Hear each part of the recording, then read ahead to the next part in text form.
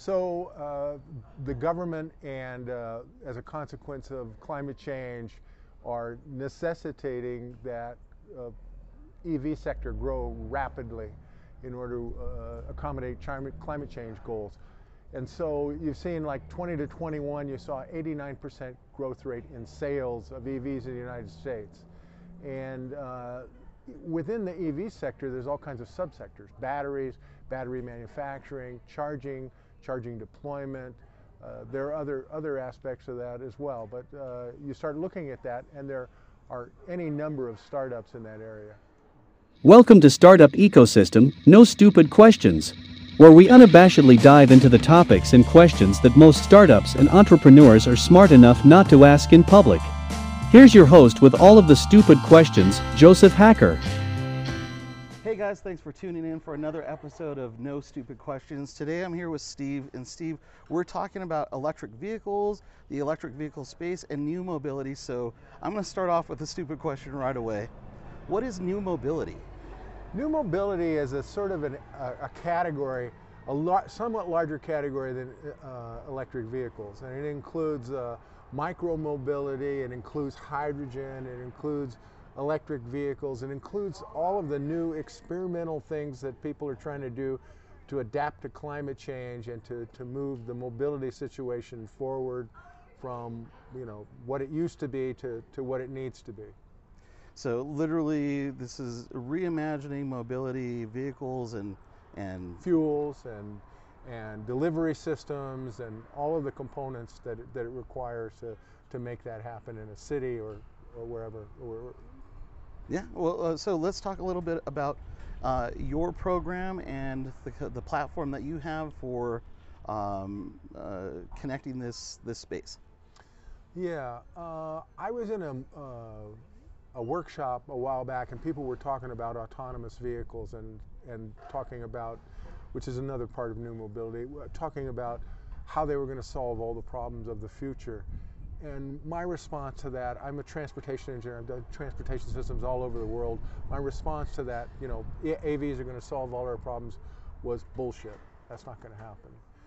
And I went down and I did a slide deck and went through all the numbers and looked at what it was and said, here's the story, and that congestion is not going to get better strictly as a consequence of introducing autonomous vehicles. And so that brought me into the new mobility space. That's where I started. And then the things have developed around that, electric vehicles, micromobility, hydrogen, all of those things are part of that space. And so we started going into that space and talking to the movers and shakers. And what we like to do, we say we're on the frontiers of new mobility. So our secret sauce, our formula is talk about the conceptual, kind of planning, this is how it should be out there part, but have a guy who's doing a startup to make it tangible, realizable, so people can see, oh, this is real, this stuff is happening, right? And so we mix those two together, and that's, I think, unusual. You usually don't get the academic thing and a startup in the same place, right? So now, and as I understand it, you've got a newsletter, and you also have a monthly show that you kind of like a webinar, and on your webinar you have different pitch opportunities and pitch decks and presentations, as well as kind of panel type discussions with people in the space, and you've got some pretty big names. Can you share some of the names of the companies that have been on your show? Well, in terms of companies, so there's two sides to that. So on the academic kind of presentation side, we've had World Economic Forum, we've had California Air Resources Board member, we've had University of Virginia, we've had so that's the academic side. On the other side, let's see, I'm just trying to think who we've had that's been pretty big. We have guys that are doing national, international demonstration of wireless charging systems. We have a company, we've had a company that does vehicle-to-grid charging systems. We've had transit systems. We're going to have Jacksonville Transit on. They have an autonomous vehicle only shuttle system that they've been running for a while on a dedicated right-of-way. So those are some of the people we have. Well, those awesome that you're curating that and bringing that group together. What is the biggest problem? And I'm going to ask you a lot of stupid questions. What is the biggest problem in the space right now? I think sorting out the technical from the business side of it is one of those things. There's a lot of really cool technical ideas, but you got to marry that to somebody who can execute on a business plan. So that's one thing. Matching people with money is another thing. I think in the EV space, the growth rate is going to be so high that can you manufacture? Can you do batteries? Let's see, what else is there? Charging systems, getting all that stuff deployed. Where's the money? Are you going to have a fit between where the people want to develop charging systems and where the people want to use charging systems? That's a challenge. Batteries is a challenge. Charging systems and micromobility is a challenge, because right now you kind of crowdsource it. You've got guys that are out there, gig economy guys that are out there with their pickup or SUV or whatever, and putting the scooters in there and taking them wherever to charge them, and that needs to be centralized and to make sure the carbon footprint is right. But so there's a lot of different charge opportunities like that, and those problems are all opportunities as well. So if I understand that correctly too, so we've been watching, I mean, honestly, I think one of the first motor vehicles outside of the horse-drawn carriage was actually an electric vehicle. And then we went lead gas. acid battery, yeah. Yeah. Then we went gas, and now we're kind of back into electric. Yes.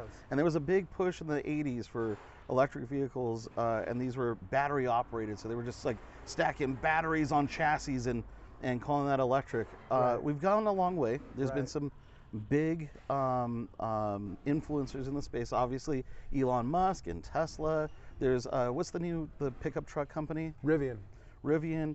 And a stupid question here, but I believe a lot of vehicle sales are truck, right?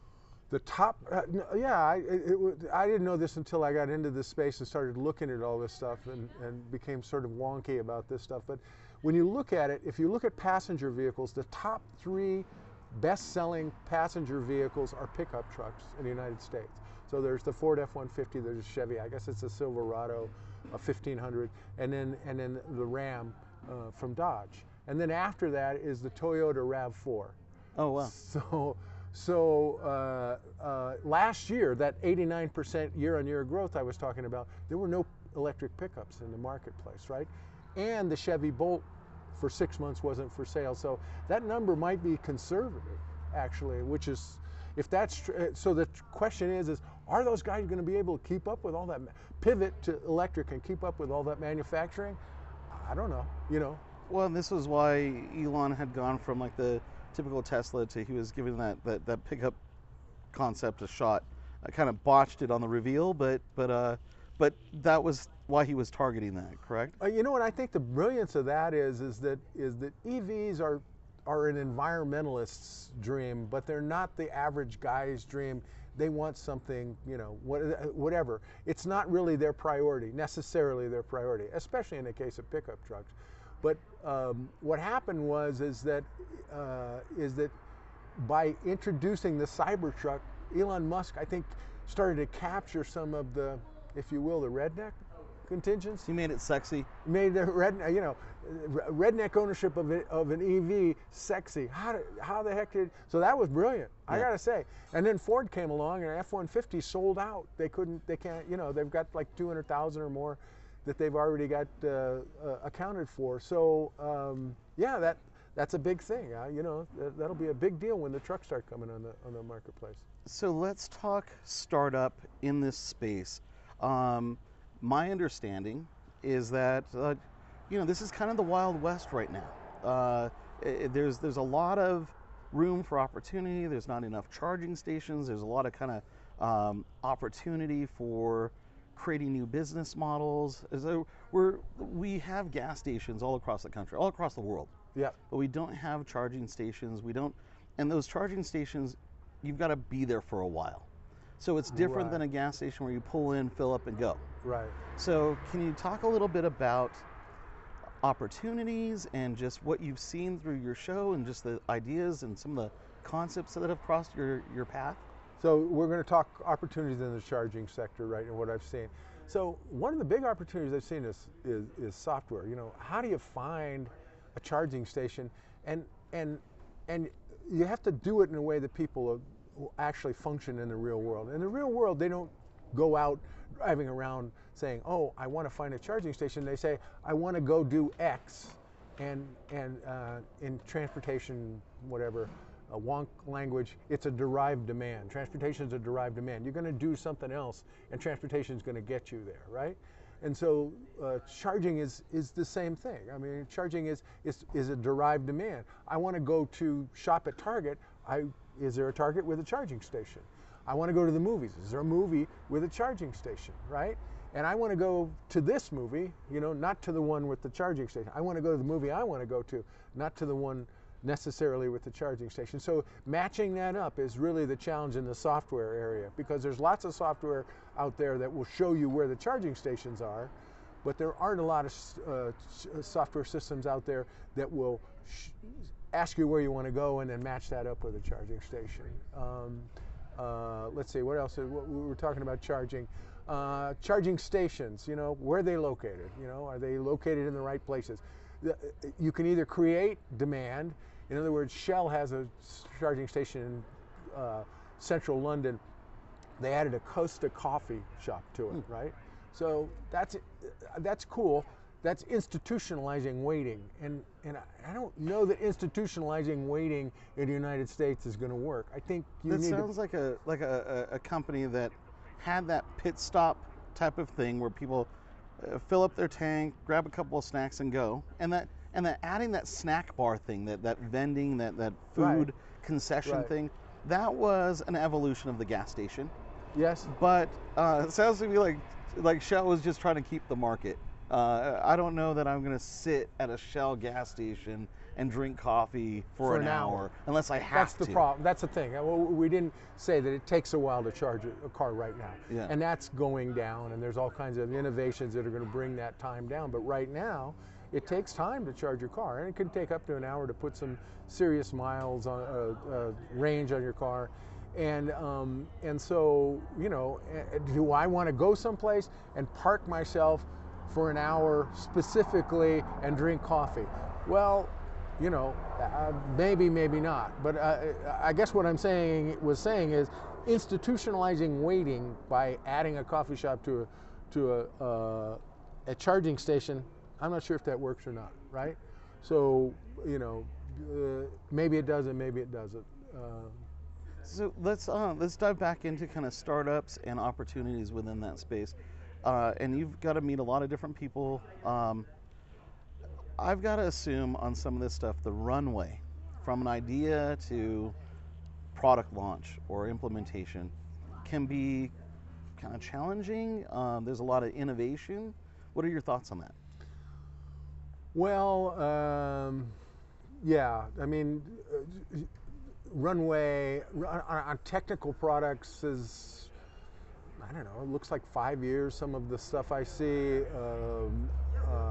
maybe it depends on how much innovation you're introducing into the system, and then, you know, how much you can work it out while you're doing it. But let's see, what are we talking about?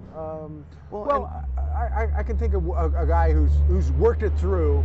He's been doing it for, I don't know, maybe 3-4. Oh man, that one was loud.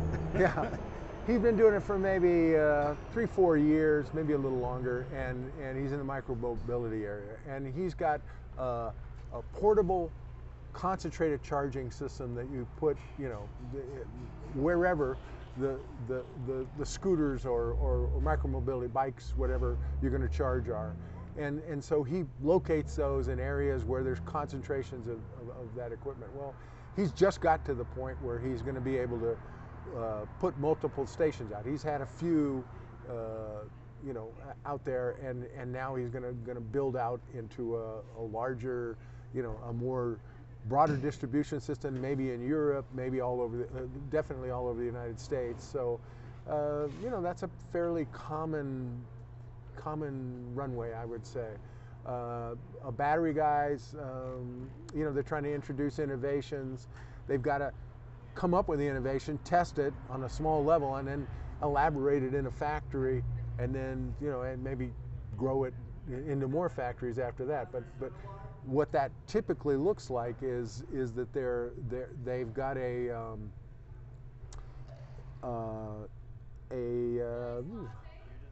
they've got a niche market for it, whatever it is, military tanks. I'm just making this up. Military tanks, and they say, well, we're going to start with military tanks, and then maybe if we get lucky, or tools, or whatever, maybe if we get lucky, we'll move out into the broader market. We'll capture some of the auto market, et cetera, et cetera. So that's really the strategy, and it looks like the common strategy in batteries. What else have we got? We've got software, different kinds of software. We already talked about software in a sense. Well, and I'll ask another stupid question, and this has been kind of relevant as far as, electric vehicle, when gas prices are up, people suddenly look for options, but your average person can't afford a Tesla. No. So stupid question, we've got some kind of political pressure to go all electric, but does it even make sense at this point for most Americans?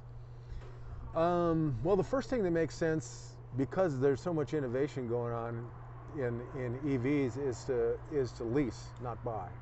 So that at the end of 3 or 5 or whatever years you've got on your lease, you could trade it in and get the better model, the one with more range, less money, et cetera, et cetera. Battery costs are coming down. That's a real big deal in the cost of EVs.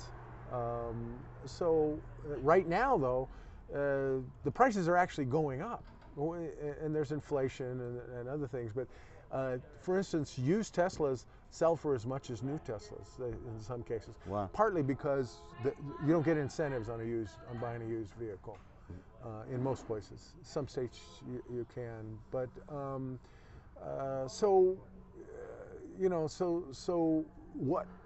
I've said this for a long time, and I said it enough times that I've basically worn out the welcome on the program for saying this. But it's important that we have a vehicle that's, let's say, the RAV4, which is the #1 selling vehicle. It's about a $29,000 vehicle. We need a vehicle that's like a RAV4 that sells for $29,000. Now, we do have one, which is the Nissan Leaf, which with all the incentives, et cetera, you can get for close to that, and again, lease it. But there aren't a lot of others that have enough range. That vehicle has about a 240, 250 mile range. And so what we really need is a vehicle that has a 375 mile range, is $29,000, and charges in 20 minutes. And I mean, to be fair, I was in elementary school in the 80s, and there was a big push for electric vehicles and solar and all this. And it's taken this long to get this far, which is pretty fast in the scope of history. But I'd say we still have more room to get their cost of goods down and develop this a little bit better. I did want to bring up that, so a lot of times people think that the automobile just came out of like Henry Ford's just brain, and suddenly now we're in the automobile space. The fact is that the cities where people gathered together in like New York and that sort of thing, when we were using horses, a byproduct or a kind of an ancillary, a causal effect was New York had piles of horse crap everywhere. Right. So they had to come up with an alternative to horses pooping everywhere. They used to just shovel that stuff out and just dump it outside of the city limits. And imagine the public health impacts of that. Oh, as the well. stink. The stink. But I mean, disease, because you've got flies, vectors of different kinds passing disease around. Yeah. So a causal effect. So now we're going electric vehicles. And a stupid question, and I know it comes up a lot, is battery disposal. who's thinking in terms of that waste product? Well, that's a good point. That's a startup area too, is recycling batteries and taking the battery. So what happens is that when the battery's new, it gets 100% charge. As the battery gets older, the amount of charge it will take goes down, and so when it gets to about 60%, then you're kind of done with the battery. What do you do with it then? Well, one of the things you do with it is you take it and you use it for storage, right? You use it for storage. So you've got a solar array, you put the electricity into that former car battery as a storage unit and use that because most of the renewables are the solar goes during the day and wind goes when the wind's blowing, and so the deal is you got to collect the energy and store it while it's being when it's being produced, and so that's one of the uses for it. So, and then the materials in the battery can be recycled as well, and the cells can be repurposed or rehabilitated. The thing that wears batteries down is use, cycles they call it, and then heat. On the cells, it destroys the cells. Now, as I understand, so originally the first automobile used it was like an acid something battery? Lead acid battery. Lead acid battery, and the concern back then was, what do we do with it afterwards? Turns out, years later, they've dug them up, and they're still good. You can still use them to this day. 98%, I think, of a lead acid battery can be recycled. So, a stupid question, are we trying to fix a thing that was already fixed? Well, they didn't have enough long-term storage capacity, and which is why they didn't really proliferate, because that design, battery chemistry, et cetera, didn't work, couldn't hold the charge, and couldn't give you enough miles, et cetera, et cetera. I mean, it was okay for the short term, very quiet and nice in that respect, but it didn't have enough miles in it, capacity to send the vehicle for miles, and so automobiles worked out because ICE vehicles, internal combustion engine vehicles, became proliferated because they had a solution that was a better fit for people's travel patterns. So, stupid question, this one's going to be tough. All right. Where's this whole thing going? What do you see? Where do you see it going in the next 5, 10, 20, 50 years?